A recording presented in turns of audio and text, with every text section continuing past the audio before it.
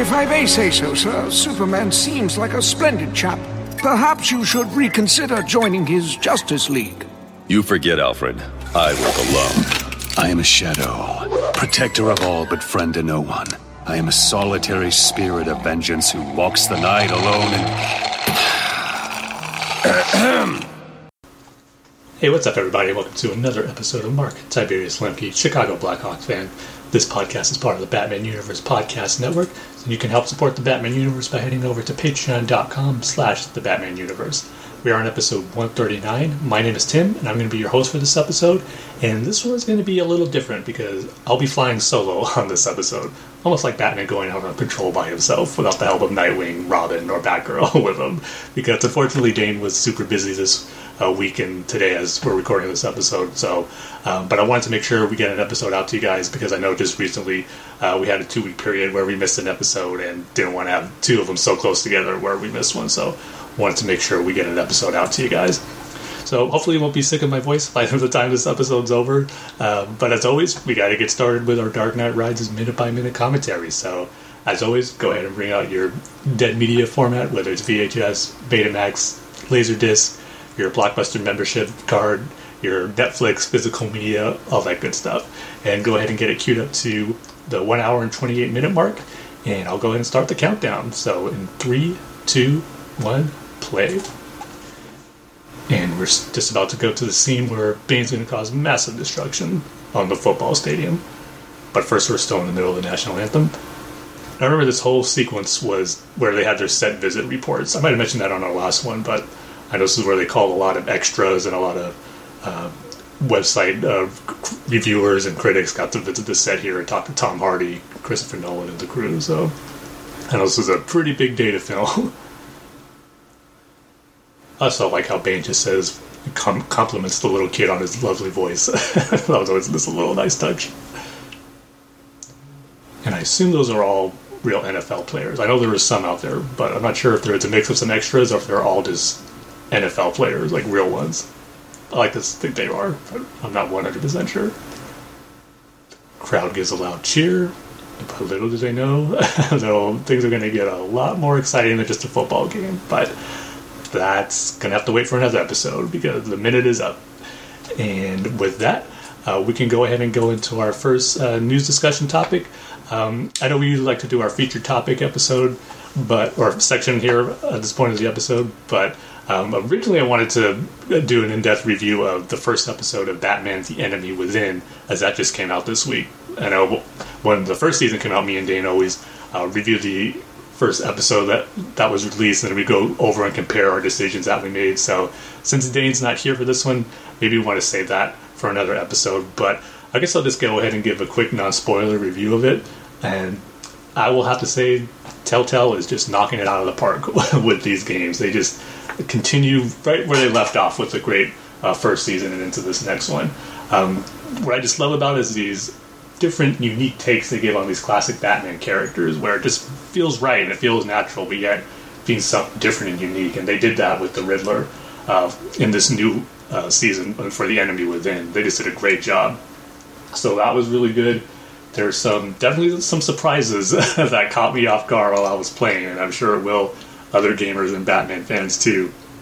But yeah, some big decisions to make, which I really can't wait to compare with Dane on, because I have a feeling I might have made some different choices than the majority of players, because at the end it tells you a percentage of what players chose what, and there was one of them where I was on a pretty low percentage on, so it's going to be interesting to see what Dane chose, and even what other players, if they chose differently, how different the game will be because of their decisions. So more great stuff like that. I will say, kind of what I loved about the first episode of last season was the great cliffhanger and twist that they had there, where they revealed the Wayne family, Thomas and Martha, might not be as good as Bruce and we all remember them to be. So that was quite the shock. The ending for this one didn't quite have that same shock value to it, but at the same time, it's okay, because one of the new characters they introduced in here is Amanda Waller, and the ending involves her. And it's something that we've seen before in other Batman stories, so it wasn't quite a shock with how this first episode ended, but it was still cool. Even though the ending wasn't quite shocking, there was still a lot of shocking moments to be had in that first episode. So I personally loved it. I think Telltale is just picking up right where they left off with the first season, and I can't wait for more. So hopefully in our next episode we can give a more in-depth review of, our thoughts on the game and some of the choices that we made, because there was really interesting ones to be had in this one, which was great.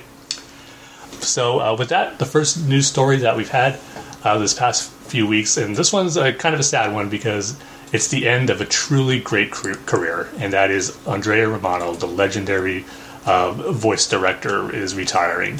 I know she said this might have been a few years ago now where she was planning to retire, but sadly she had to do it sooner than she wanted to because according to the article over at IGN, it mentioned how she's having some health problems with her eye, and I believe it even said that it caused her to go blind in one eye, which is really unfortunate. So she had to retire sooner than expected, but such a well-deserved retirement, and just what a legacy she left. I mean, the shows that she worked on are just incredible, and the talent that she got to work with and bring to an audience to get exposed to and have these shows be, the classic size they are because of the voice talents. I mean, of course, the main one is Batman the Animated Series, and just the iconic performances that she got from these actors. And of course, the big ones, Kevin Conroy and Mark Hamill, but even for some of the minor characters and villains that were on the show, it wasn't just, just get any old actor in here to do a quick job. No, she took her time to get top quality actors to give their all for these performances, no matter how small the role might be, and that's what makes the show great and stand above the rest. But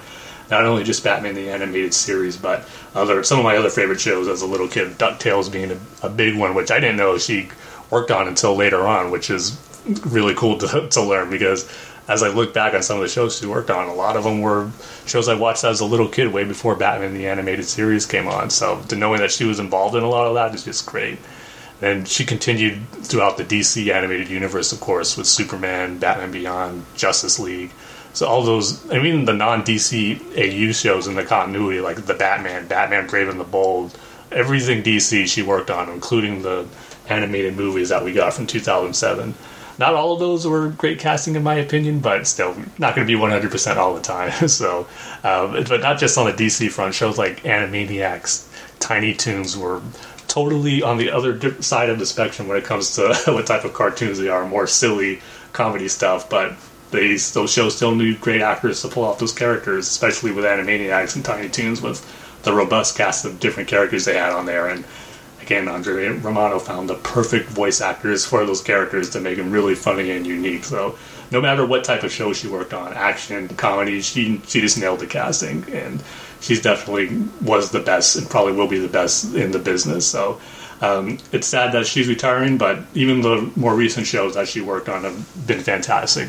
Of course, I got to mention Teenage Mutant Ninja Turtles, the current show on Nickelodeon that started in 2012. That's phenomenal voice casting and acting in that as well. So that's a top one. And then more recently, another classic 80s show that got revived, Voltron, Legendary Defender, that has a great voice cast too. So her work just, was spot on throughout her whole career. And I'm just thankful that I have the opportunity to actually meet her when I went to some of the preview screenings that they had and covered for the Dark Knight Returns animated movie, Justice League Doom. Justice League Doom was the first one where I got to interview her, and she was just super nice, always, took the time to answer my questions, and I was just glad I actually got to thank her for the work that she's done in all these classic shows. So, Andrea Romano, you're going to be missed, but your work is going to stand the test of time and be forever remembered. So, congratulations on your retirement and for a truly, truly great career.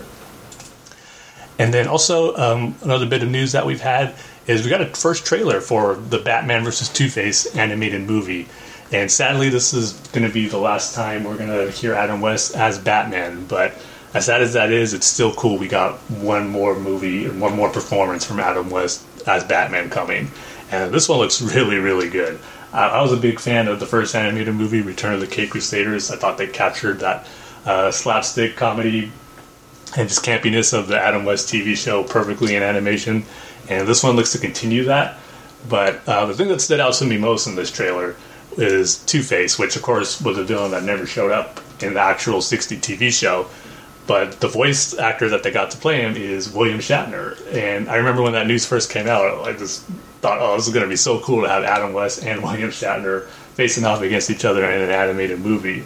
And I was curious, though, to see how William Shatner is going to pull off Two-Face. Is he going to be the typical overdramatic Shatner style in his acting? Or is it going to do something different to make it more like a Two-Face that, well, you know, that we've become accustomed to throughout various Batman stories? And it turns out it's a bit of both. As Harvey Dent, when he's just normal Harvey, it's typical William Shatner, and it oddly fits well for the design they have of that Harvey Dent. But then when he becomes Two-Face, it sounds like Two-Face, but just a little William Shatner in there. It's almost to a point where if you were just hearing his voice as Two-Face, you might not automatically guess that that's William Shatner. So I think it's kind of the best of both worlds. Still got that little Shatner-esque style to it, but yet, you know, it's still capturing how Two-Face should sound, I would think. So it all looks really good. I will say it doesn't have that, you know, campy, over-the-top humor as the first movie did. I'm comparing the trailers, of course. I haven't seen the new movie, but just in this trailer, it didn't seem to be over-the-top funny like the last one was. But I'm sure there's going to be moments in there. But this trailer, I don't think, showcased that too much like the one for the Return of the Cape Crusaders did. But I can't wait for it. I think it looks like it's going to be lots of fun. And again, with William Shatner being as Harvey Dent and Two-Face is cool.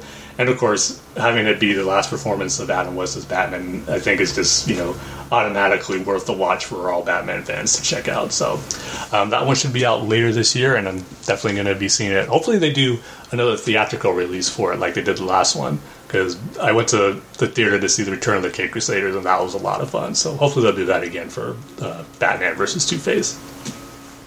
So that's it for the main news stories that we got the last few weeks. So I guess I can go ahead and jump into Jordan's email. And Jordan, thank you for sending the email, because this episode's probably going to be shorter than usual since it's just me talking to myself. But you definitely sent an email that should definitely fill up us a lot of time, because you finished your Smallville rewatch and you definitely let me know and got all your bases covered of what you'd enjoyed about the remaining season. So I'm anxious to dive into that. So I'll go ahead and get started on Jordan's email. He says, "Hey Tim and Dane and Alex, it's great to have you guys back. It was a lot of fun to hear you guys chat about all the amazing stuff out of Comic-Con that happened during the little hiatus. Before I get into the biggest thing from the weekend for DC fans, I wanted to talk a little bit about some of the smaller stuff. I'm very excited about Grant Morrison's Arkham Asylum 2. I'm actually not a very big fan of Morrison's work, but the original Arkham Asylum is one comic of his that I do truly love. Tim, you gotta get on that one, my friend. I think it's the closest I've ever read to a Batman horror story. It's very psychological, and I love it. I'm eager to see what Morrison does with the sequel. It's interesting to me that he's going with Damian as Batman instead of Bruce. I'm kind of disappointed that Dave McKean won't be returning as the artist, since his art was one of the things that makes the first one so incredible. But I'm confident Chris Berman will give us some great art in his place. And I know that's the shame mark on my Batman fan card, not having read Arkham Asylum, but one of these days I'll get on it, 'cause I know it's really good. And the art is definitely unique to that story. It probably isn't my favorite, because I have flipped through it at bookstores a while ago, but as much as it's a style that, you know, doesn't jump out at me, I'm sure it fits for the type of story that Grant Morrison is telling. So that's something I'll probably just have to overcome when I do get to read it. But Jordan continues saying, the other announcement on the comics front that caught my attention from Comic-Con was Superman Year One. I don't particularly care for Frank Miller's take on Superman, but what gets me excited about this anyway is that Miller wrote the definitive Batman origin story in the comics, so perhaps he can deliver an amazing one for Superman as well. I don't know whether this is going to be set in the Dark Knight universe. I'd probably be more excited if it turns out that it isn't, but I imagine it probably will be. Anyway, while I have some mixed feeling on this, overall I'm looking forward to it. Yeah, Superman Year One, I'm not really super excited on it. You know, Frank Miller's work hasn't been, you know, the best as it has been in previous years. The Dark Knight 3, I actually haven't finished yet. I believe I read the first 5 or 6 issues, and might have been just 5, and they were good. They had some great moments in there, but I know Brian Azzarello did a lot with the script too, so I'm not really sure how much was Brian, how much was Frank Miller's, but I don't know. I don't really think Superman needs a year one story from Frank Miller right now in the actual DC continuity. We have gotten Superman year one type origin stories before. I know Jeff Johns did one a few years ago with Superman, which was with Gary Frank, which was really good. And you know what? Now that I'm thinking about it, yeah, that was pre-New 52, so that's probably not in continuity anymore. But if we even got something similar in style like that, it would be good. But I just don't hope Frank Miller doesn't go so out there into some drastically different stuff if it's in the main continuity. So yeah, I agree, Jordan. It will be interesting to see what universe it's set in. I mean, I actually would prefer if it is in the Dark Knight universe, just so if Frank Miller wants to do some crazy stuff, it won't be a big deal as it won't affect the main continuity. So I wouldn't mind if it's in the Dark Knight universe, actually, because I just have a feeling Frank Miller is going to do some strange stuff with Superman that might not sit well with some people. So we'll see. But Jordan continues saying, in terms of animation, the Young Justice stuff did look pretty awesome, Tim. I'm excited for Spoiler as well. Her costume looks great. It's awesome how they briefly introduced us to her in Season 2, setting her up to don the costume in Season 3. Another character who was teased earlier in the show, in Season 1 actually, and much more briefly, is Arrowette, who will be in Season 3 as well. She should be a cool addition too. Finally, there's the mysterious character of 13. When I first saw her picture, I thought she might be Cassandra Cain.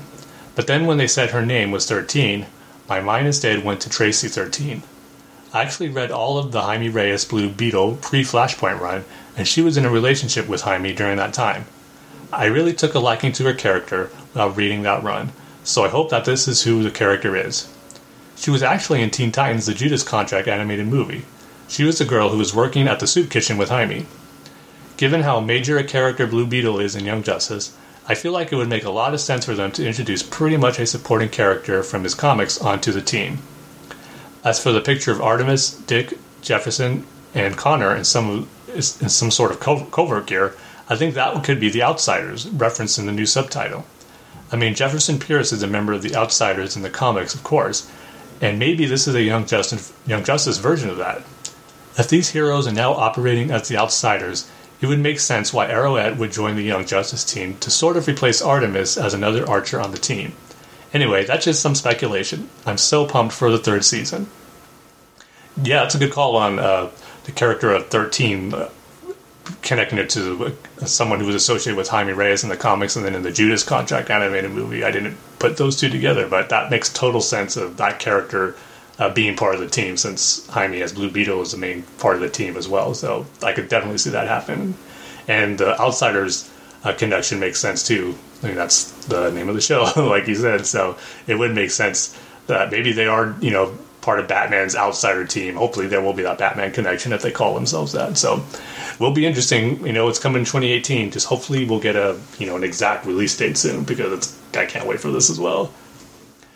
And he continues saying, on the DCU AOM front, I was very excited about the announcement of the next films on the slate. I already knew about Batman Gotham by Gaslight due to the box art for Batman and Harley Quinn, but since I didn't talk about it in previous email, I'll just say now that I'm very happy that they're doing this one. I think Gotham by Gaslight is such an amazing Elseworlds tale with an intriguing mystery at the heart of it, and I can't wait to see it come to life in animation. As for Suicide Squad Hell to Pay, this seems like a no-brainer to capitalize on the success, well, financially at least, of the live-action Suicide Squad movie. I love the DCU AOM line's first take on the Task Force X, and even though it was set in a different continuity than this one will be, what they did with Batman Assault on Arkham gives me a lot of confidence that Suicide Squad Hell to Pay will be awesome as well. Now let's get to the big surprise. The 2-part Death of Superman, Reign of Superman movie. This announcement shocked me. I mean, DC making this feel like an actual acknowledgement that they feel that Superman Doomsday was not a success. Tim, I have to admit, I completely disagree on Superman Doomsday. I love that film. However, I have not read the Death of Superman comics. I know, go ahead and revoke my geek card.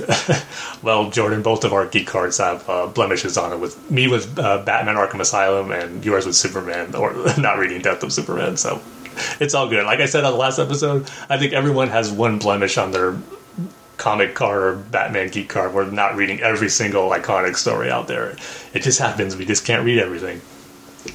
But he says, so I don't have as many expectations going into it. Even so, I'm nonetheless excited for what sounds like will be a much more faithful adaptation. Also, I'm so thankful that they're finally doing another solo Superman movie in this line. I mean, it's been 4 years, and it will be 5 in 2018, since Superman Unbound. It's about time. One thing that I'm curious about regarding the upcoming DCU AOM releases is the change in pattern.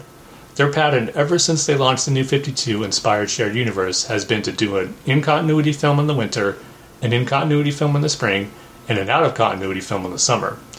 It appears that won't be the case in 2018 or 19. I wonder if this pattern is changing permanently or just temporarily.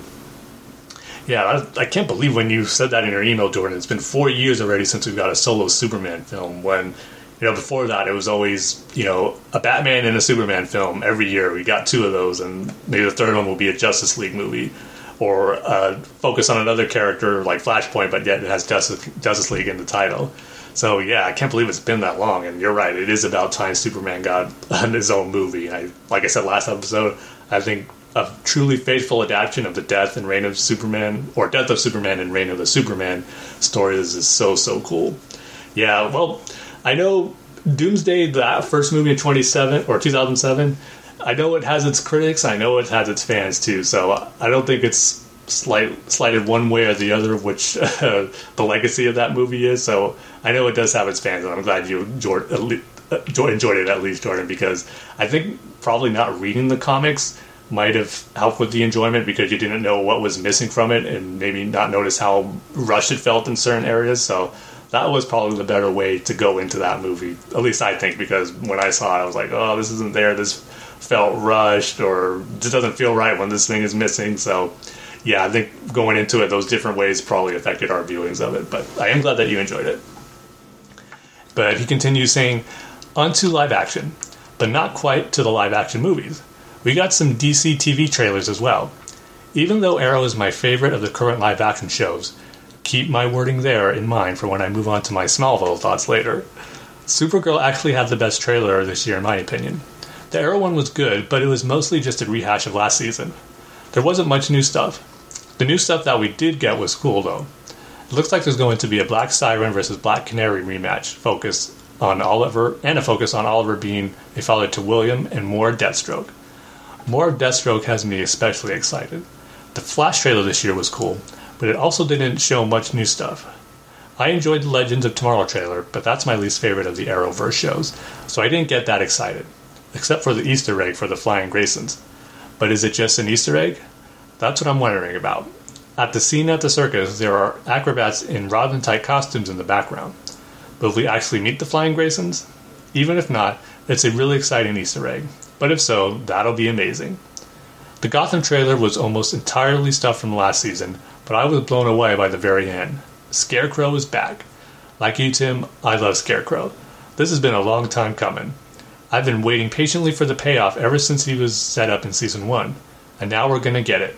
His costume looks absolutely terrifying, and I love the line he says, which is a nod to the line he says in Batman Begins. Alright, now onto what I thought was the best trailer, Supergirl. This show seems to be undergoing a significant tonal shift.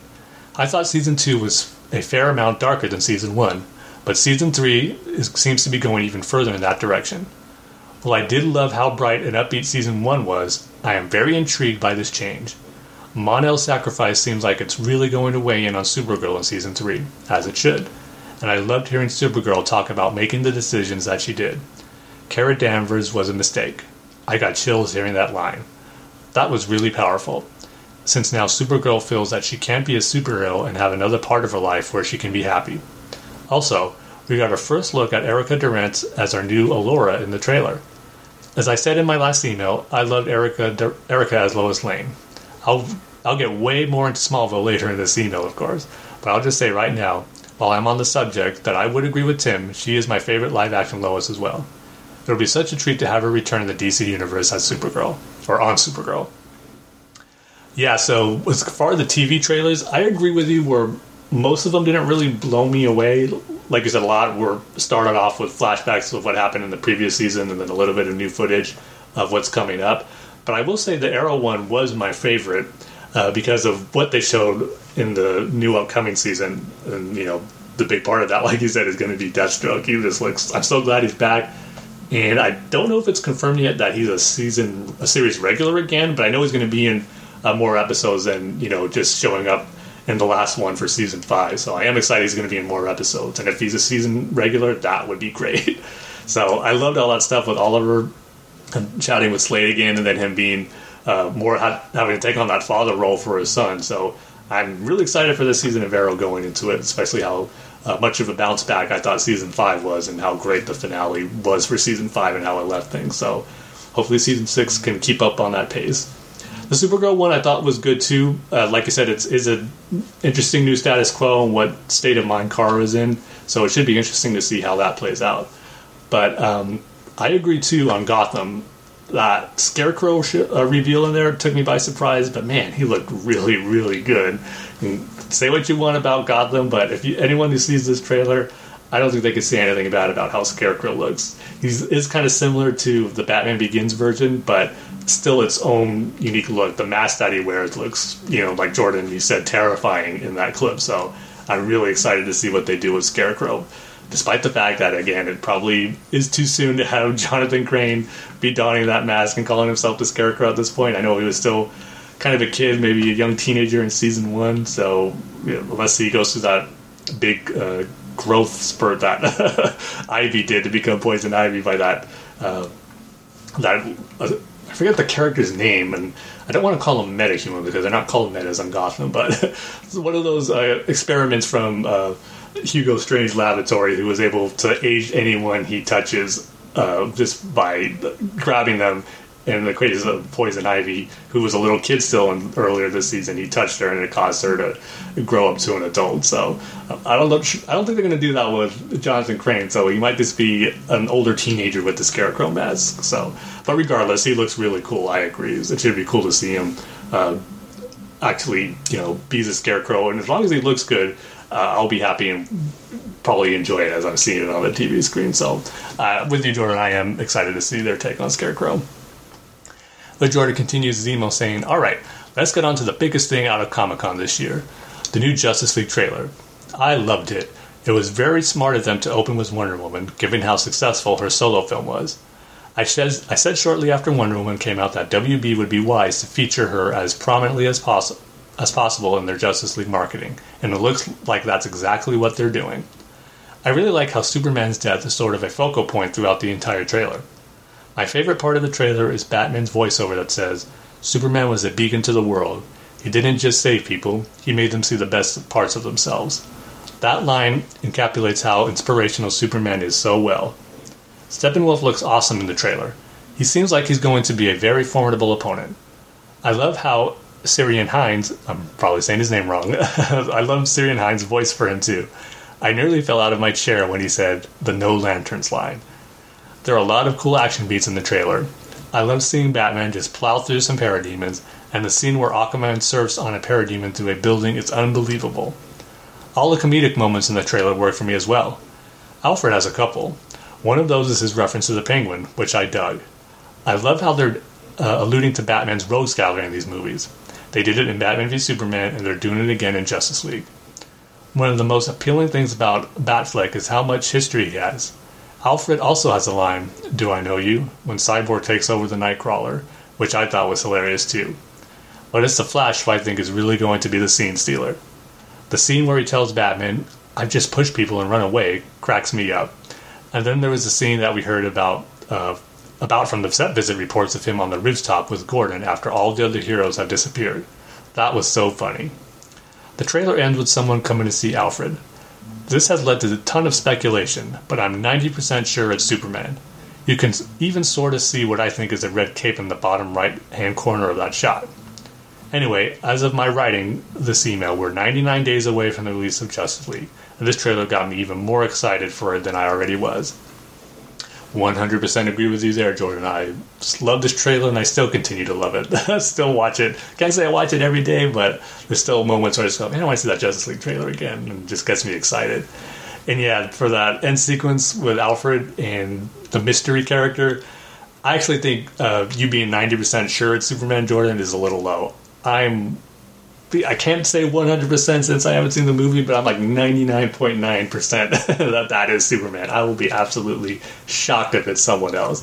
And like you said, I think you could even see a little bit of his cape in the corner of the screen, so it's got to be Superman. If not, boy, it'll be a big surprise and just, shocking to see who that actually is and who Alfred would say that to. So, but it's Superman. I mean, it's got to be.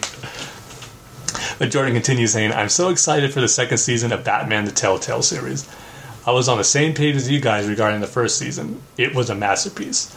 Hopefully this one continues that trend. I really like what we saw of the Joker in the first season, and I'm eager to see more of him. I'm also excited to see how the Riddler plays into the second season. His design makes him look a lot like Green Arrow, but I actually like it a lot. I hope that Catwoman returns for the second season. The way she leaves Bruce at the end of the first season was one of my only complaints about it. I need more Batcat moments in Season 2, since the ones that were in Season 1 were incredible. The release date for the mobile version, which is how I'm going to play it, hasn't been announced yet, but apparently it's later than for the console version, unfortunately. Hopefully it won't be too long before I can join in on the fun, though, because I am beyond excited for this. Yeah, so I don't think you're going to be disappointed with the first episode of Season 2, Jordan. As I said in the opening, I thought it was great, and this is a really fantastic continuation of where things left off in the first season. And you're right about the Riddler kind of looking more like Green Arrow. I will say I'm a little torn on his design because I do like that look when villains wear, the hood over their face, but I just don't think it fits the Riddler. I would think he'd want to show as much of his face as possible without revealing his identity, because he still wears that domino mask like he usually wears all the time. So just knowing how flamboyant and the attention he always wants to seek from Batman and people, I don't think he'd be covering his face too much with the hood. But yeah, one small little complaint. But it's still a great take on the Riddler. And then once you find out more about his story and history, it's really, really good. So yeah, you're going to enjoy it, Jordan. I know you will. And as far as Catwoman, she's, spoiler alert, not really a big spoiler. I'll just say she's not in the first episode, but knowing on the menu screen where you select where it gives you the choice to choose an episode, the remaining episodes of the season are there, but you can't pick them. They're kind of blacked out. And one of them, I think it was episode 3, you see like the header image for it was a shadow of what looks to be Catwoman. So I think it's a pretty safe bet. It's a pretty safe bet that Catwoman's going to show up this season. So, like I said, it'll be interesting to see where things are with her and Bruce. Though there are some nice references to Selina in the first episode, so you got that to look forward to. And Jordan continues saying, so about that remastered for Batman Mask of the Phantasm. It took a little while after the Blu-ray came out for the HD remaster to become available on Amazon Video, but it finally did. And so I got a chance to watch it this past weekend. And boy, does it look beautiful. I mean, Batman Mask of the Phantasm was already one of the closest things to perfection I've ever seen. But then it inched just a little bit closer, even with the remaster. Stunning. Yeah, I'm glad you got to see it through digitally, because I wasn't sure if it was going to come out through digital services, because I know the announcement was for Blu-ray through Warner Brothers Archive, but good thing they released it more widely than just the Blu-rays. So everyone who might watch more stuff digitally than physical media do, like Jordan, perfect example, when he got to check it out and see it in the best quality possible. So glad you enjoyed it. And Jordan continues saying, I have not seen War for the Planet of the Apes yet. I'm not sure I'm going to catch it in theaters, but if I don't, I'll surely watch it when it comes out on digital. I'm really excited about it, especially after how much I love Dawn of the Planet of the Apes. The next time I go to the theater will likely be to see Batman and Harley Quinn for the one-night showing on August 14th. I got my tickets as soon as they became available. I can't wait for this one. Are either of you guys planning to do that? If I go to the movies to see something besides that anytime soon, though, it'll probably be Dunkirk. Yeah, I don't know what happened with my local theater, but they're not showing Batman and Harley Quinn. They showed The Killing Joke, they showed Batman Return of the Caped Crusaders, like I mentioned earlier, but when I looked for Batman and Harley Quinn, my theater wasn't listed, so that's kind of a bummer. I'll probably just end up waiting to get the Blu-ray when it comes out. But let us know what you think of it, Jordan, when you see it, and hopefully get a good crowd there, because unfortunately the 2 times I went to those screenings, wasn't a packed crowd. It wasn't super empty, but not as crowded as I would like to be. I guess I don't have many Batman fans in my local area, which is disappointing, but yeah, I'll definitely be checking it out on Blu-ray, though. And then Jordan continues saying, well, as I thought and hoped might happen, The War of Jokes and Riddles arc has taken off for me. I love Batman 27 and 28. Spoilers. Tom King sure does have a thing for Kite Man, doesn't he? He took a D-list Batman villain and gave him an incredibly emotional and heartbreaking backstory. I mean, he pretty much pulled a Heart of Ice with that issue. As for Batman 28, I love that one as well. I love getting to see Catwoman in the past as part of the story. In the present, Batman talked to her about the Deathstroke versus Deadshot fight as we saw it play out in the pages.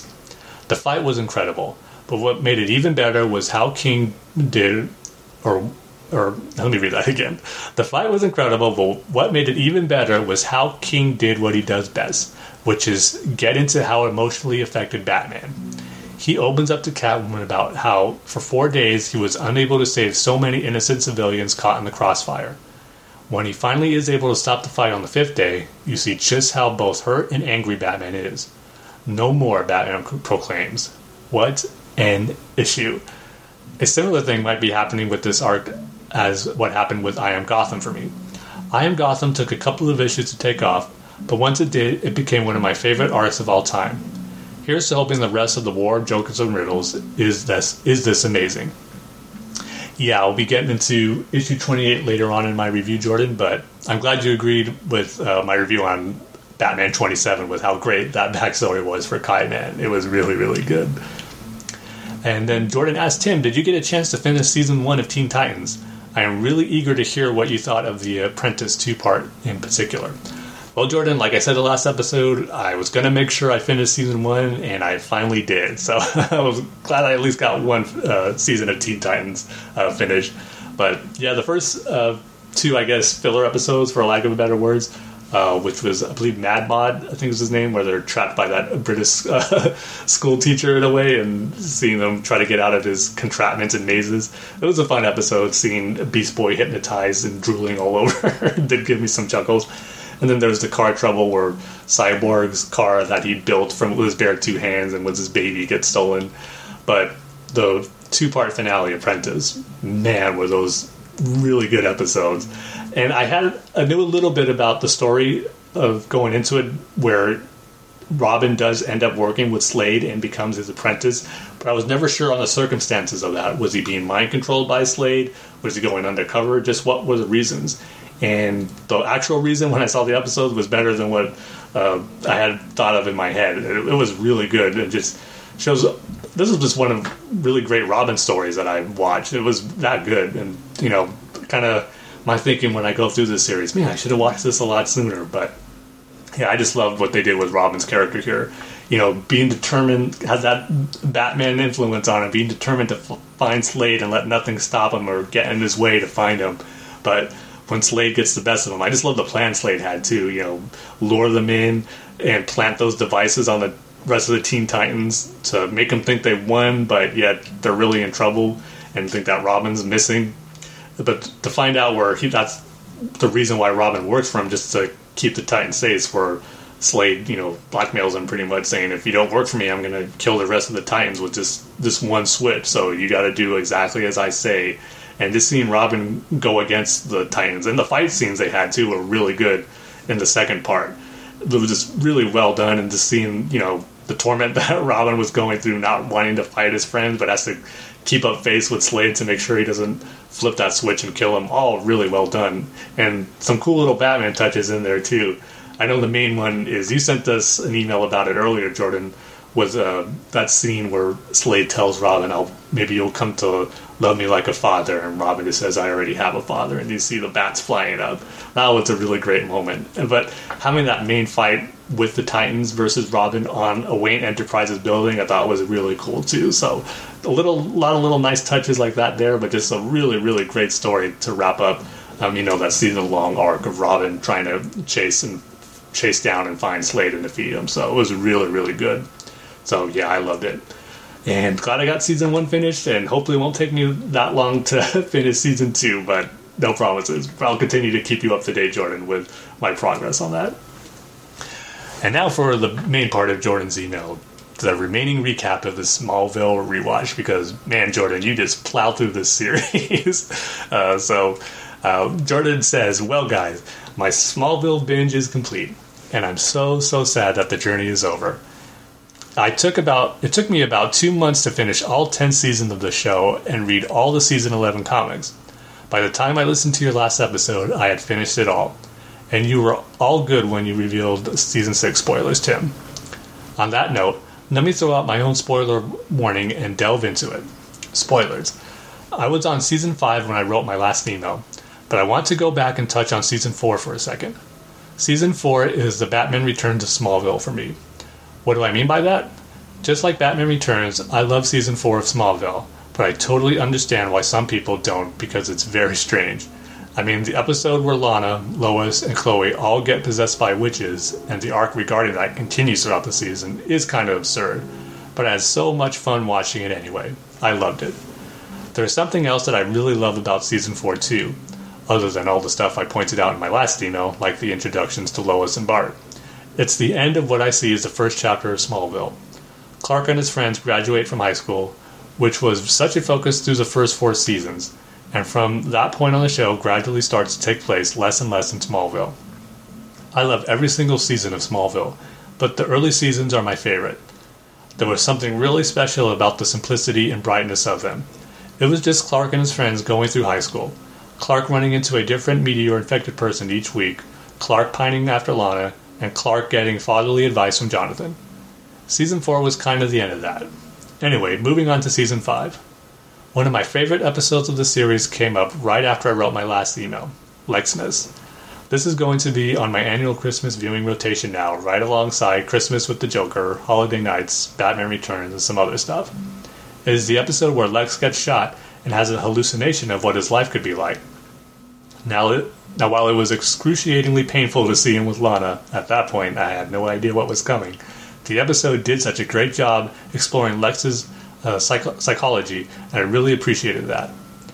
Then a few episodes later, I got to Reckoning. This was the show's 100th episode, and the one you and Travis Haynes were both hyping up to me. Reckoning is a phenomenal episode. Phenomenal, all in caps by Jordan. But it's also one of the most devastating things I've ever watched. It destroyed me. Destroyed, also all in caps. It destroyed me emotionally. Like as a Klana shipper, it started off on such a high for me with Clark and Lana getting engaged. By the end of the episode, it was the low point of Clark's life. Like, what? So Clark decides to pull a Barry Allen and save Lana. That I totally get. What makes no sense is the way in which he tried to prevent her death the second time around. Like, why didn't he just tell her not to go to Lex's mansion or get on the road? Instead, he just decided not to propose to her? Bad decision, Clark. And then because he went back in time, he loses his father. That was seriously so sad. As I mentioned before, Jonathan was there for him in so many ways throughout the early seasons, and after this episode, he wasn't anymore. So by the end of the episode, Clark had both damaged his relationship with Lana and lost his father. As I said in my last email, during the first half of Season 5, I thought it might wind up being my favorite season of the show. The second half of Season 5 dropped in quality just a little bit for me, pretty much after Reckoning, and so that didn't wind up being the case. Like I said before, I love every single season, and honestly every single episode of Smallville, but the second half of Season 5 didn't quite live up to the first half of Season 5, and therefore Season 2 remained my favorite season of the show, which is still the case after watching all 10. There was still some great stuff in the second half of Season 5 though. Other than Lex, I think Brainiac is my favorite villain from the show, and he really got the spotlight in Season 5. Brainiac is a villain I've long wanted to see in a live-action movie. Little did I know that there had already been a great live-action version of Brainiac on TV. James Marsters did such a great job as him. Also, we met Cyborg in the second half of Season 5. I really like Smallville's take on him. They did a really creative thing to get around the fact that they couldn't really do the special effects for the technology on his body by just making it internal. That was pretty brilliant. Anyway, it was fun to meet him in Season 5. The reason the second half of Season 5 was so hard for me, though, is because after Reckoning, Clark and Lana's relationship started to deteriorate. Watching this slowly happen was excruciating. The scene where Clark tells her he doesn't love her was so hard to watch. Then her and Lex getting together was even harder to watch. Tim, even though Season 6 is where we saw most of the relationship play out, it's in Season 5 where it started. So I'll talk about my thoughts on it now. I was so upset. I mean, Clark and Lana were finally back together, and I loved the first half of Season 5 so much largely due to that, and then the writers had to break them up and have her go and actually marry Lex. But looking at it objectively and in retrospect, I'm not quite as mad about it now as I was watching it. First off, Clark and Lana do eventually get back together, and we see a lot more of them together after this. Secondly, it did a lot for Lex's arc as he transformed into a villain. I mean, look back at the early seasons of Smallville. He was trying to convince Lana that Whitney was the wrong guy for her and that she should be with Clark. The way he did a complete 180 on that by Season 5 shows how much had changed between him and Clark. In Season 5, he sent a girl to try to seduce Clark through hypnosis just so Lana would think he was cheating on her. Are you serious, Lex? And later on, he told Clark that he was going to take everything from him. It was just so evil for Lex to do. And for that reason, in hindsight, I can appreciate it to some extent. Also, I really liked how things played out at the end of Season 6 with Lionel. Now somewhat benevolent due to being Jor-El's vessel, revealing to Lana that he blackmailed her into marrying Lex in order to protect Clark. That was a cool reveal. Season 5 did end with one of the best finales, though, which was pretty awesome. Yeah, Season 5 early on, I knew you were going to love that, Jordan. Reckoning was such a good episode. Smallville knocked it out of the park with their 100th and 200th episodes, I thought. But yeah, seeing Jonathan Kent die, that was a pretty big moment and a sad one. And another one of my favorite emotional moments, too, was in Season 5, is the episode after. The episode after Reckoning, I think it's called Revenge, where there's like this vigilante character who, again, tried to do a little too much Batman with her, and it just didn't work, and she tried to make Clark, be more aggressive. The episode wasn't great, but that ending sequence I thought was really great, where he just comes home and he sees his mom watching an old video of Jonathan and Clark as a little kid. I think they're on a tractor riding it together, and just Clark walks in, you can see the tears run down his eyes. So there were some powerful moments with the loss of Jonathan Kent like that I remember being really well done in that season. And I do agree that Brainiac was pretty cool to see on TV, even though, he pretty much looked like a human. James Marsters did capture that, robotic style that Brainiac has pretty well, so I thought he was good. And yeah, Cyborg was cool. I thought, like you said, it was pretty neat to have it, because you got to understand the TV budget, especially during this time. They couldn't do the full Cyborg robotic armor like we're going to see in Justice League, but I love that moment, I believe, if I remember it right, where Clark uses his X-ray vision on him, and you can see all the robotic stuff that's, really inside and being covered. So that was a pretty cool tease. So that's Jordan's thoughts on Season 5, but he continues on with Season 6. Season 6 is a season I've heard a lot of people complain about, but other than the Lana Lex thing, I loved it. First off, it introduced us to Green Arrow. You guys know how big a fan I am of him, and I think Justin Hartley was awesome in the role. I didn't realize just how big a role he was going to have on the show, actually, a series regular in the final 3 seasons. While I love Stephen Amell's Green Arrow, Hartley's take is more comics accurate, which I appreciate. We also met Jimmy Olsen and Martian Manhunter in Season 6, both of whom I loved. Aaron Ashmore was great as Jimmy Olsen. He was just such an endearing, genuine, likable character. I really like what Smallville did with Martian Manhunter as well, tying him into Krypton's history and making him sort of a mentor to Clark. The highlight of Season 6 for me was the Justice League.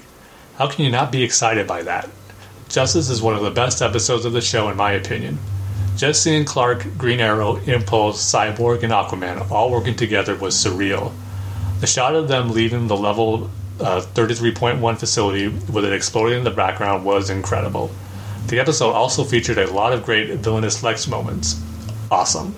The season also featured one of my favorite guest appearances of the series, which was Linda Carter as Chloe's mother. That was great. Yeah, at that time, Jordan, back in that Justice episode, it either aired at the end of 2006 or early 2007, but that was definitely a big deal at the time for us DC fans. We thought that was the closest we're going to get to seeing members of the Justice League together on live action. So that was a cool episode, I remember.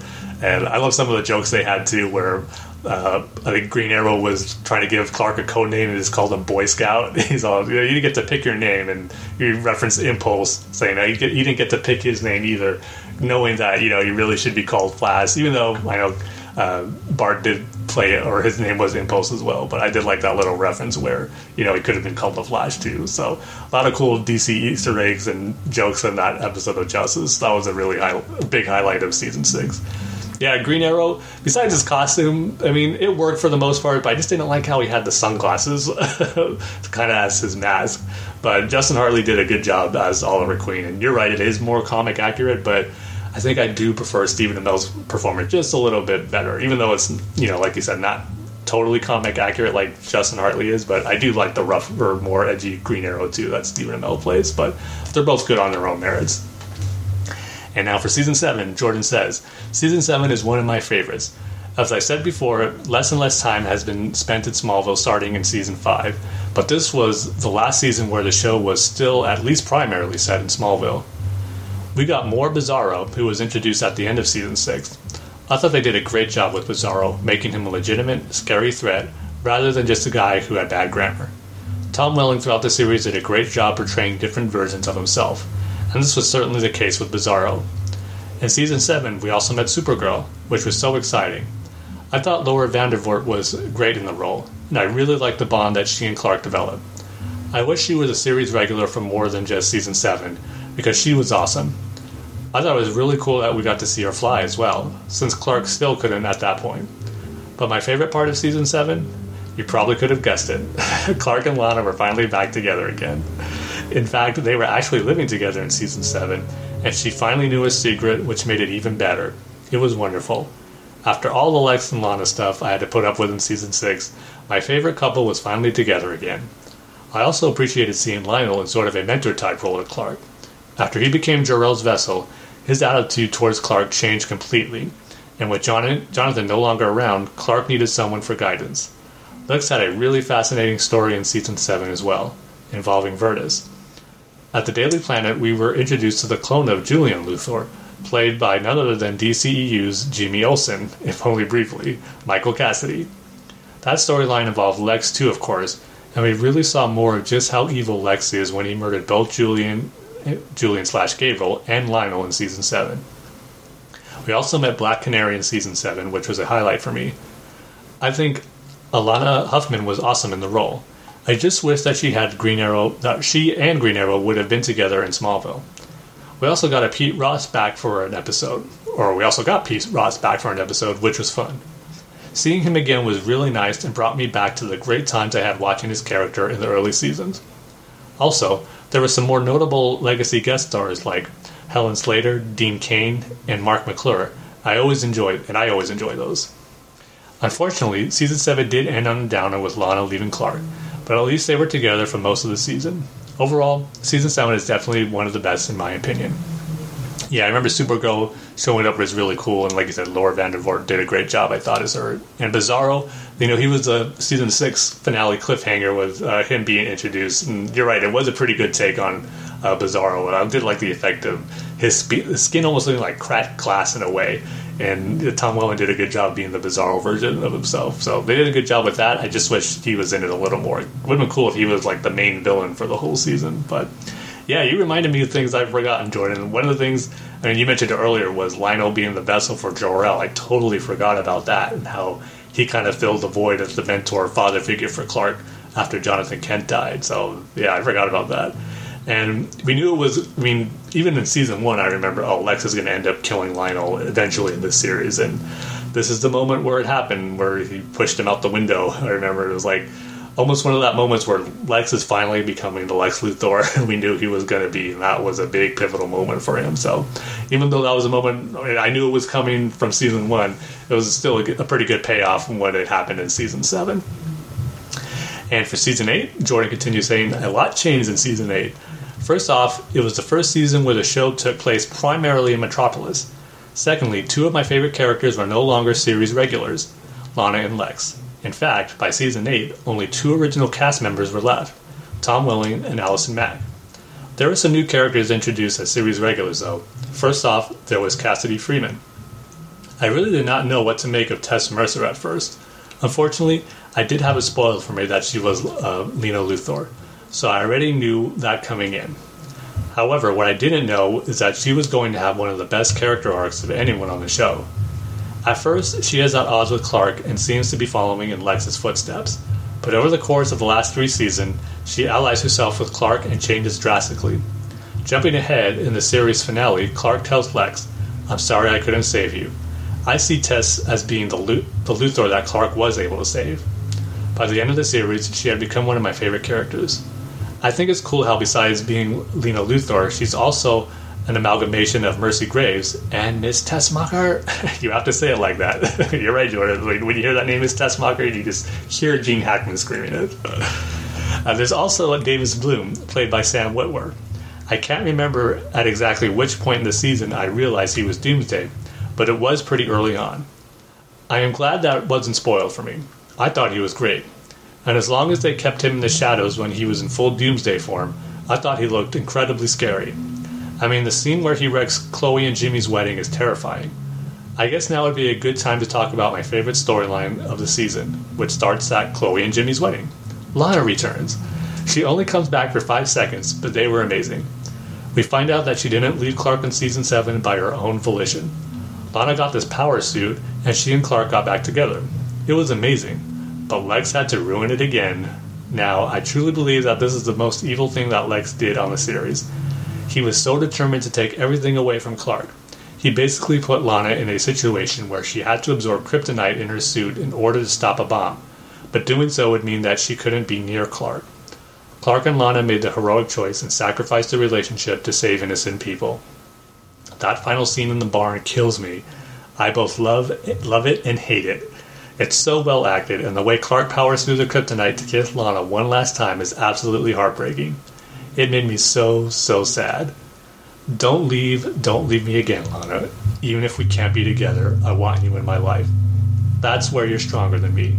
To see you on the street every day and not be able to touch you. Anyway, I'm going to grab some tissues and come right back. Okay, I'm back. There was a lot of other great stuff during Season 8. During that Clark and Lana storyline, we met some Legionnaires in an episode written by Jeff Johns, which was awesome. Justin Hartley became a series regular, and we got some more insight into Oliver Queen's past in this universe, including his connection to Tess. We met Zatanna, which was awesome. This version is a little more mischievous than I'm used to, but it made for a lot of really fun episodes. The best one coming in Season 10. More on that later.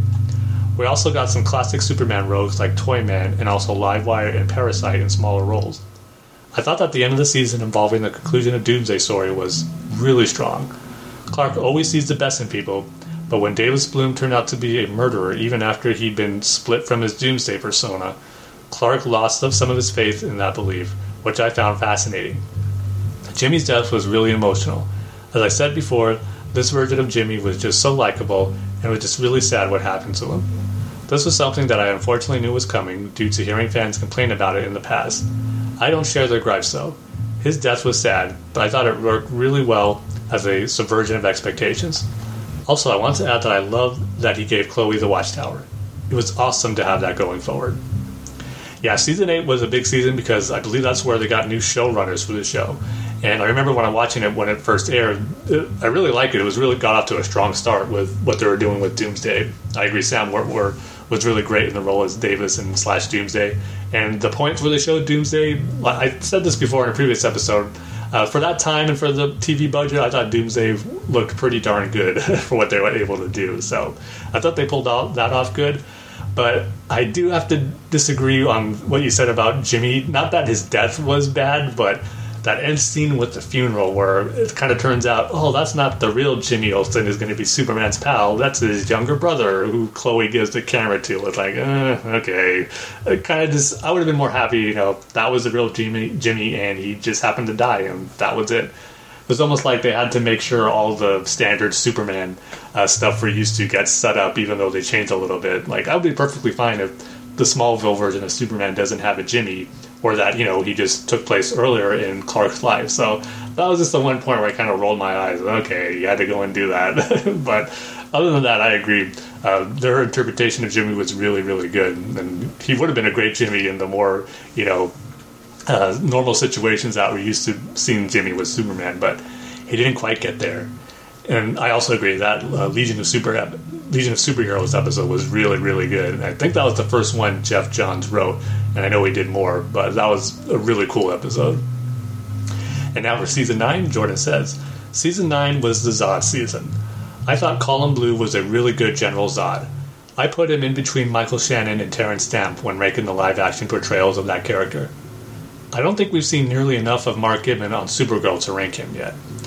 I also thought it was cool how there was a lingering, terrifying vision of the future throughout the season weighing on the characters' minds. It reminded me of what they did on Season 3 of The Flash. We got Metallo in the season as well, and I thought they did a great job with him. I love the design, and I thought it was cool how they gave him a redemption arc, although he later turns back to villainy in the Season 11 comics. I love the Green Arrow stuff in the Season 2. It was awesome how he started to train Speedy. We unfortunately never saw her in costume on the show, but she was in costume in the Season 11 comics. Smallville did a really inspired take on the Wonder Twins in Season 9 too. That's right, I forgot about that episode, but it was definitely unique. The JSA two-parter written by Jeff Johns was awesome as well. It was awesome seeing a lot of those characters come to life in live action, like Dr. Fate and Supergirl. It was even cool to see the old footage of some of the ones that weren't really a part of the episode, like Alan Scott's Green Lantern. The only complaint I had about the two-parter was that Michael Shanks chose to do a Christian Bale Batman voice as Hawkman. Now, I actually love the Christian Bale Batman voice, but for Batman, not Hawkman, LOL. The whole Checkmate / Amanda Waller arc that the JSA two-parter launched was pretty interesting as well. Another episode that stood out for me was Escape, where both Clark and Lois and Oliver and Chloe go to a bed and breakfast where the women get possessed by Silver Banshee. There were just a lot of hilarious moments in that episode, and Silver Banshee's design was pretty frightening as well. Finally, it was great to see Martha Kent and Perry White return at the end of Season 9. I totally did not see the twist of Martha Kent being the Red Queen coming. Yeah, Season 9 I remember liking a lot too. Clark was really being more of the superhero character. He didn't have a Superman costume, but that's where he had the black t-shirt and the black trench coat, almost like his Matrix look for his superhero costume. But there was a lot of great DC stuff in that season, I remember. And yeah, the whole Justice JSA two-part episode was really, really good. That's one of my favorite episodes of the whole show. They did a great job. Dr. Fate looked awesome, and I really geeked out when they showed the old JSA memorabilia, like Green Lantern's ring, Alan Scott's ring, and his lantern. That was really cool. So that was definitely one of the highlights of the season and of the whole show, I think. But now for the final season, Jordan says, "Alrighty, on to the final season of the main show. Before I get started, I want to say that it is weird that there were only 4 series regular that season, unless you count Allison Mack, who was only credited as one in the 11 episodes she appeared in. I didn't mind, it was just odd to me. In the first episode of Season 10, we got one of my favorite scenes of the series, which is Clark having a vision of Jonathan at the farm. It reminds me of the scene in Batman v Superman on the mountain where Clark has a vision of Jonathan. Although the Smallville scene did come first, even though I didn't see it first, of course. It was such an emotional scene. We met Smallville's version of Cat Grant in Season 10 as well. My goodness, she was annoying, but in a way that made for a lot of really funny scenes. One of my favorite episodes of Season 10 was Homecoming, where Clark and Lois go to the Smallville High reunion. I really miss all the adventures at Smallville High in the show's early seasons, and it was great to see Clark go back there. It was really funny how no one remembered Lois at the reunion, since she went to school there for such a short period of time. It was also great to see Greg Arkin come back. He was one of the Villain of the Week characters from Season 1, and it was really cool how they brought him back after all that time and how he told Lois how much Clark had helped him. What may be the funniest episode of the series came in Season 10, Fortune. As I said, when Zatanna's involved, all kinds of antics ensue. It felt like the Hangover Smallville edition. Tess and Emil Hamilton singing at the Asa Club is one of the funniest things I've ever seen, given their typical personalities. Throughout the seasons, it was cool to see them planting seeds for Darkseid. I love seeing Gordon Godfrey, Desaad, Granny Goodness, and the Female Furies. We also got new heroes like Superboy, Mara, Booster Gold, and Blue Beetle in Season 10, all of whom I thought were done really well. It was also cool seeing them start to explore the multiverse with Earth 2, which was explained upon even more in the Season 11 comics. The 2-part series finale was amazing. I was so sad watching it knowing that my binge watch was coming to an end, but it was a very satisfying conclusion to the show. Seeing Darkseid and Apocalypse in live action was unbelievable. I love seeing Michael Rosenbaum return to the show as Lex after Darkseid revived him. I will say though that I was disappointed that he was only in the sole episode following his departure at the end of Season 7. I'd been told that Rosenbaum came back for season 10, but I didn't realize it was just for one episode. So for the whole season, I was waiting and waiting for him to come back, but unfortunately it didn't happen until the very end. Rosenbaum was brilliant as always when he did finally return in the second part of the finale, but I just wish we would have seen more of him. I can say now without a doubt in my mind that he is the best live-action Lex. No other actors even come close. It was so incredible to see Tom Welling finally in the Superman suit in the end. Tom is my favorite live-action version of the character now, and to see his journey finally culminate in that moment was extraordinary. Yeah, season 10 were some good payoffs for, stuff we've been watching for the past 10 years, and a lot of cool DC Easter eggs too. Like you said, a lot of guest stars. I really liked the Blue Beetle and Booster Gold episode. I thought they did a good job with them. And one of the best episodes, like I mentioned earlier, was the 200th one. I think that was Homecoming, if I remember right. But my favorite part is where Clark gets transported to the future, where he goes to the Daily Planet and he is Superman. We see him ride the elevator with his future self, the Clark Kent with the glasses, and going up to the rooftop becomes Superman. That was really cool. I thought that was a great moment. And yeah, the series finale, I think overall it was a very satisfying conclusion to the series that I've watched since 2001 up to 2011 during that time. And I will say the one part I was disappointed in was we never really got a full shot of Clark in the Superman costume. A lot of it was really, really wide shots where you can't see his face, and it was just, a CG suit on him, the CG Superman Returns suit to be exact. And so we just didn't get that classic, full-on Superman shot of Tom Welling, which, we've been wanting to see for so long, probably since the series started. But I will say, it ended the perfect way possible, where he's just running on the rooftop of the Daily Planet, ripping up his shirt and tie, and you see the classic, iconic Superman S shield, and with the blue, classic Superman suit underneath. It was a really good way to end it. And just, I think it was a weird experience seeing that journey finally end after following it for 10 years. So they did a good job of, satisfying the fans that were waiting for that Superman moment. Even though we didn't see him fully... See, I'm always torn. That sequence where he saves Lois on the plane, it could have been cool, but I just didn't think they pulled it off quite right, where they were taking shortcuts on how they showed Tom Welling as Superman, where they didn't really show him yet. So that's my one nitpick on the season or the series finale, but the last shot was phenomenal, I would agree. But Jordan continues saying, I did read all the season 11 comics as soon as I finished the show itself, and I loved them. I'll only go into detail in the first volume, since I know that's the only one you've read, Tim. I love that Cyborg Superman, a villain who was absent from the show, appeared. It was also awesome to find out that Tess wasn't exactly dead. I complained that we didn't get to see more of Michael Rosenbaum as Lex in Season 10, but fortunately we got more of the character in Season 11. I thought it was brilliant, in an evil way, how he infected Superman with radiation so that he could track his every move. We also got introduced to Otis, who I loved ever since I first saw Superman the movie, and he was written so well in those comics. I won't say much about the other volumes, but we do get to see a lot of characters who were introduced on the show come back, including one more story with Lana in the Smallville universe, as well as characters who never appeared in the show itself, like Batman, Wonder Woman, and Constantine. I highly recommend checking them out. Yeah, so maybe I forgot how many were in the first volume, because I read up to where Batman appears, which is, to be honest, the main reason why I was continuing to read those Season 11 comics, because of Batman finally showing up in that universe. And I didn't think he disappointed. There were some differences, of course, but for how he fit in the Smallville universe, I thought was really well done. It was just cool to finally see that, even though it was in comics and not the show. I still think they pulled it off pretty darn well. Well, I'm completely finished with Smallville now. I cannot believe I waited so long to finally watch the show. I can now say that it is without a doubt my favorite DC TV show of all time. The journey you take with these characters is unmatched. You really get to see Clark, Lex, and many of the other characters gradually grow into the characters we're familiar with, and it's an amazing journey to go on. Since I finished Smallville, I've been spending a lot of time just watching Smallville, mostly Klana videos on YouTube, because I already miss the show so much. It's Superman's Dark Knight trilogy for me. What I mean by that is that it is my definitive live-action version of Superman, just like the Dark Knight trilogy is my definitive live-action version of Batman. The show captures everything that Superman is about so well, and I now hold this version of his world and the DC universe as a whole so dear.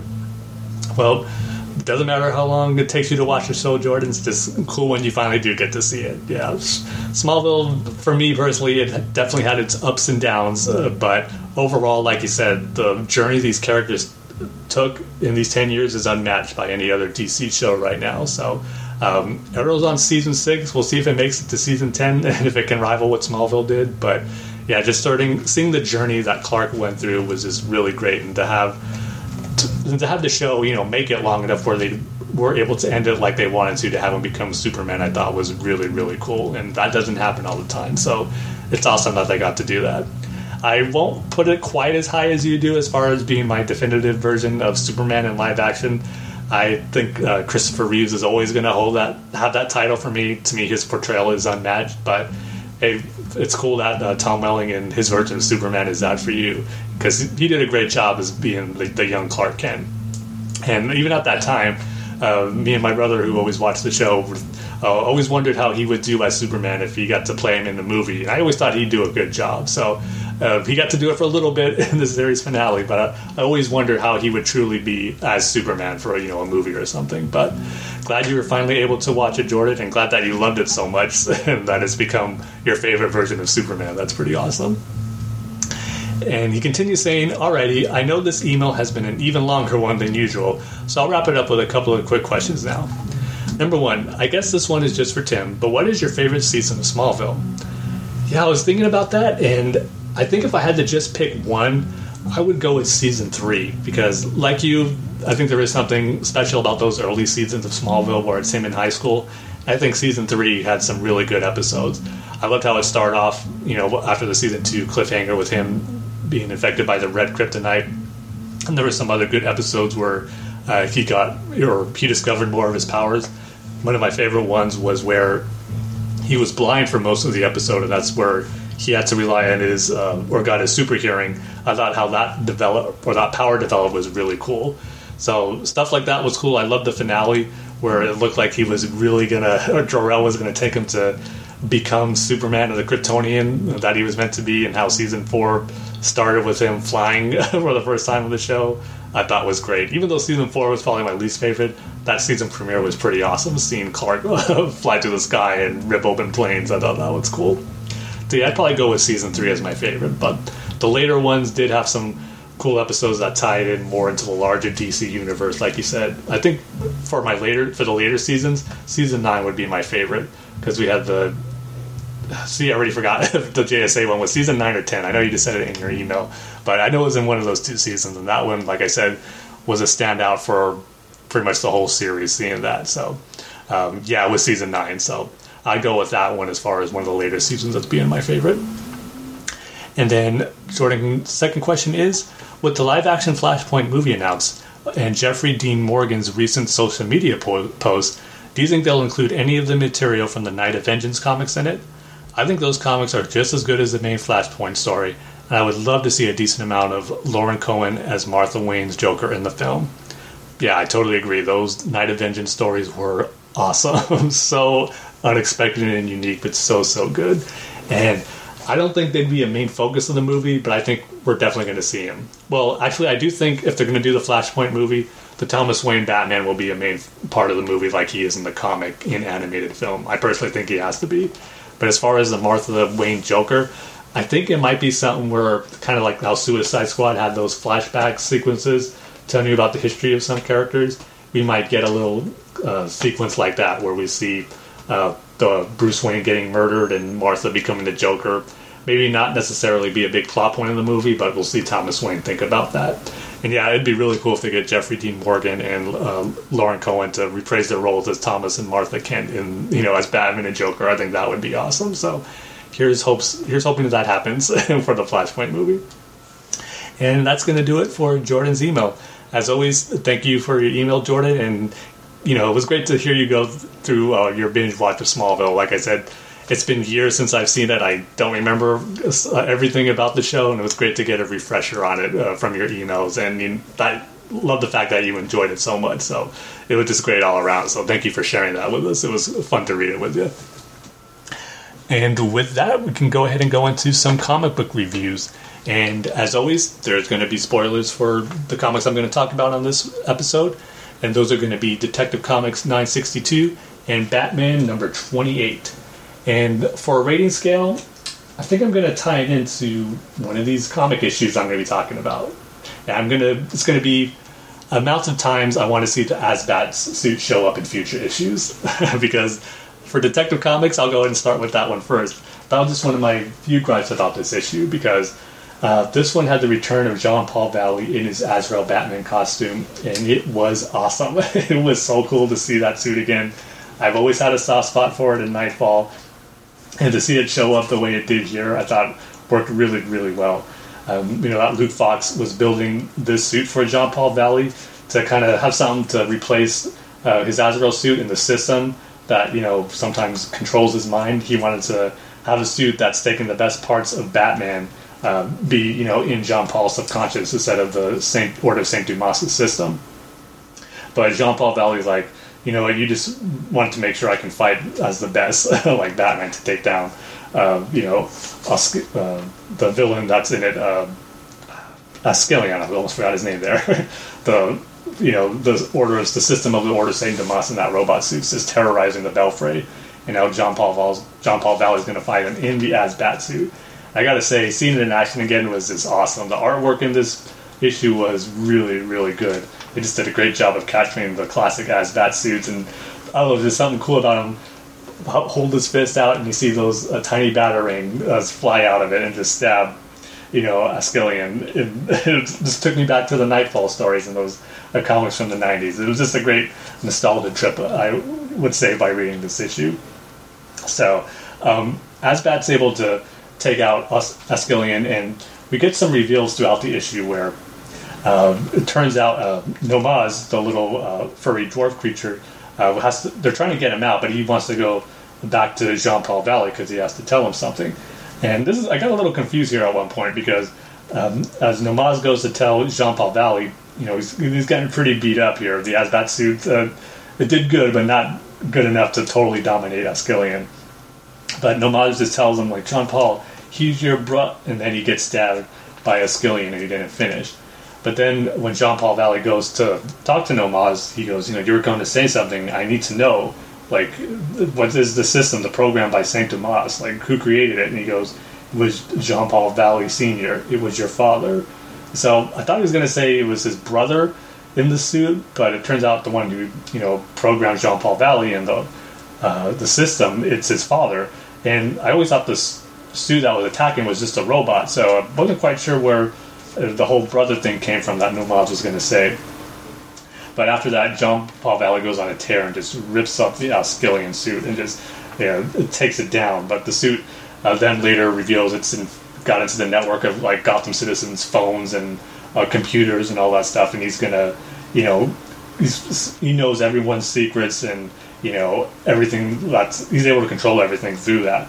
But before he's able to have total digital domination, I guess, Zatanna comes in with the sphere that her and Bruce was looking for to, kind of gain those lost memories back. And that was going to be her way to stop Askelion. And Bruce is, saying, are you sure about this? We don't know if this is going to be we don't know what this is going to do. But Askelion looks at it, and he just, gets obsessed with it. He's like, I could see everything here. Like, and he even calls Jean-Paul brother, so I'm still not sure where we're going with that. I don't think I missed anything, but maybe I did, because it's definitely just like a robot suit that I thought was in control. And then what happens, the sphere actually brings out the system that was in Jean-Paul Valley's head. That was a little kid from the previous issue, and he just comes out saying, like, wait, how am I real? And then Askelion just tells him, come child, we have much to learn. And so they're pretty much going to be absorbed into that sphere, it looks like. But then Askelion tells Batman, he goes, I know the pain of your heart, the boy you lost, the one who drove you to draw the sphere out and bring about my culmination. Batman's all like, yes. He goes, Tim Drake is still alive. And Batman just all, what? But then Askelion gets absorbed into the sphere before Batman can ask for any further questions. And so I am glad that Batman's finally out of the dark, that Tim is still alive, and that can hopefully now be his focus to try to bring Tim Drake back and part of the team, because I miss having Tim in this team. It's been much too long since he's been away. So at the end of the issue, we see Batman talking to Jean-Paul Valley about what he's going to do. And he actually says he's talked to Luke Fox about making a new version of the Azrael suit. But like I said, that's what got me disappointed. I just loved how he was back in that awesome as bat suit, and it looks like it's only going to be for one issue, so that was a little disappointing. And Batman asks him about that Batman AI, is it still inside him? And John Paul says, yes, it's still inside me. And he says, like, I wonder if this is what it feels like to be you all the time. Like, it's calling to me to go out to the city and to save people, to do whatever it takes at any cost. And says it's as though I can feel it building in me, like becoming angry and have to be ready to act. And so Batman thinks, there he says, well, I think Luke should take a look at that programming again and make sure that, you know, that piece of Askelion is really expunged. And then he's all, maybe you should take a look at your core programming and make sure, you know, that there's no flaws in that. And Batman just goes like, by all means, have him go ahead. So a little funny moment there between Batman and Jean-Paul Valley that I like. Then the issue ends with, looks like the one behind a lot of this is still Ra's al Ghul. And, you know, he's still hasn't revealed what his main plan is, but he has played a role a lot in these detective issues going back into the last arc. So we'll see how much Ra's al Ghul is involved in future story arcs. So, yeah, this issue of Detective Comics I really dug. It was really great seeing the As-Bat suits again. I thought that they worked it well into the story, and it looked awesome. The action sequences with it were really cool to see. So I'm going to give this one 4 out of 5 more issues I want to see the As-Bat suit show up in. Now for Batman number 28. The War of Jokes and Riddles continues, and yeah, I don't know, I'm really not getting into it, unfortunately. I know, Jordan, you said it picked up for you. It hasn't for me. I mean, this is going to be kind of weird to say, but I would never thought a story arc that's pitting the Riddler and the Joker against each other as the main antagonists. And the issue I liked the most had nothing to do with them, but with Kite Man. Well, they were involved a little bit, but Kite Man is the main villain who's shining in the story. Because I love that last issue. And with this one, it started off pretty neat, where Gordon has to infiltrate or go to the Riddler and Joker. They both have different circumstances that they want Gordon to show up in. One of them, I believe it was Joker, wants Gordon to show up in his underwear, and Riddler who wants to have Gordon showing up in, you know, a prison orange jumpsuit with his face covered. So I thought that was pretty interesting because they were trying to make turns, like find out what they want, and they want Batman. Says Gordon tells Batman on the rooftop. They say that's the way the war ends. They want me to bring you to them. So it looks like all this is hinging on Batman just showing up to stop this war. And it looks like the Gotham Police Department, you know, they're doing all they can, but it's not going to be enough. And it looks like, you know, more actual government forces are going to have to show up to try to get things under control. But Gordon wants to stop this. Gordon and Batman want to stop that from happening before it comes to that. And then, as you mentioned, Jordan, in your email, we do get that moment with Kite Man, of all people, who I wish, you know, he had a bigger role than what he did here, trying to recruit Selina Kyle to join their side with Joker. But she just throws him out the window, and then Batman caught him. And I did like how they were showing the back and forth banter between the past with, you know, the normal dialogue balloons, but then you got, you know, the monologue dialogue captions where they're talking to each other there. So it was kind of a neat back and forth and how they were kind of talking to each other in a similar way. But the big thing I just have trouble with this issue is the war that's going on and not seeing enough of it, and then just the villains' motives of why they're joining either Riddler or Joker's sides. I just felt that was totally overlooked, and it's taking a little bit away of my enjoyment to know when they do clash, even though it's so short. Like that Deadshot and Deathstroke face-off, I think it could have been cool, but it's like, you know, why do either of them want to join up with the Joker or the Riddler? It seems like, you know, maybe they're being paid to, I'm sure that's the reason, but I just wish we could have seen more of why these villains are teaming up with them and the reason they chose their particular side. So it just seems a little, maybe just a little hollow as far as me not getting into these action sequences when they happen. And again, it's just one splash page that's conveying the action that's gone on through those 5 days. And when I first read it, I was like, man, Batman shouldn't take him 5 days to take down Deathstroke and Deadshot. But then I got to remember, this is pretty early in Batman's career still. He even says it when I reread it again, that, you know, these guys are both mercenaries for a long time, and I was just a year away from kicking a tree, so it's still pretty early on for Batman, so it makes sense why he wouldn't be able to stop him right away. But once he does take him down, he takes him down pretty easily, I say. And so this made me think maybe he didn't have to take him 5 days. But I agree that moment where, he just had enough, I thought was really well done. Where he just screams at him, like, enough, like, this ends today, no more. He just lets out that scream. I do love that panel where that one page is just Batman screaming. So I thought the moment was neat. I just didn't like how it was played out in the circumstances where, let's just have Deadshot and Deathstroke show up in this issue with no build-up. And, it made sense why it did take Batman long enough, but then when I read it or saw him take him out, it made me think, okay, why did he have so much trouble and it took him 5 days to take him down when he did it so easily when he did? So, I don't know, this took a little bit away from me from enjoying it as much as I think it was intended to. So, it ends with him and Gordon on the rooftop again, and then Gordon does say that, or there is some dialogue, that some government special forces went in, but they got wiped out pretty easily by Joker and the Riddler, so that didn't have much effect. So, it kind of just ends with saying, they need a miracle to get through this, because they were talking about how Deathstroke and his condition was improving after Batman beat him up pretty badly, and they were saying, the doctor said it's a miracle how he survived, and the last bit of dialogue was nothing but a miracle. I think that was implying, what the city needs right now is a miracle. So while there was some good moments in this issue, the whole story as a whole, this isn't clicking for me. I just think a lot of things are being overlooked, and we're not seeing much of the Joker and Riddler's conflict besides from the initial first part of the issue was just set up. But I really wanted to dive into the Joker and the Riddler in this war, more dialogue with them and their team, and why their villains are teaming up with them, and seeing more of the war happen. So I don't know, I'm still not totally into it, even though it does have some good moments. So I'm going to give this one 2.5 out of 5 times I want to see the Asbat suit show up in future issues. So yeah, unfortunately the war of jokes and riddles hasn't kicked off yet, unless Kite Man is involved. So far he's been the highlight of the whole thing for me, which is definitely, I wasn't expecting going into this arc. But it's not over yet. Hopefully it'll pick up by the time it wraps up. But that is going to do it for this episode. Thank you, everyone, for listening who stayed with me, and hopefully, didn't get tired of hearing my voice for about an hour and a half.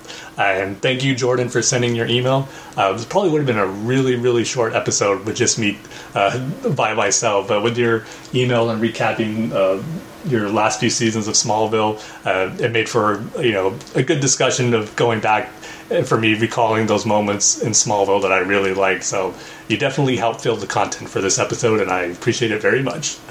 But as always, you can check out the Batman Universe at thebatmanuniverse.net, and on social media at facebook.com/thebatmanuniverse, and at Twitter you can follow them at Batman Universe, and you can follow our Twitter handle at BatFans Podcast.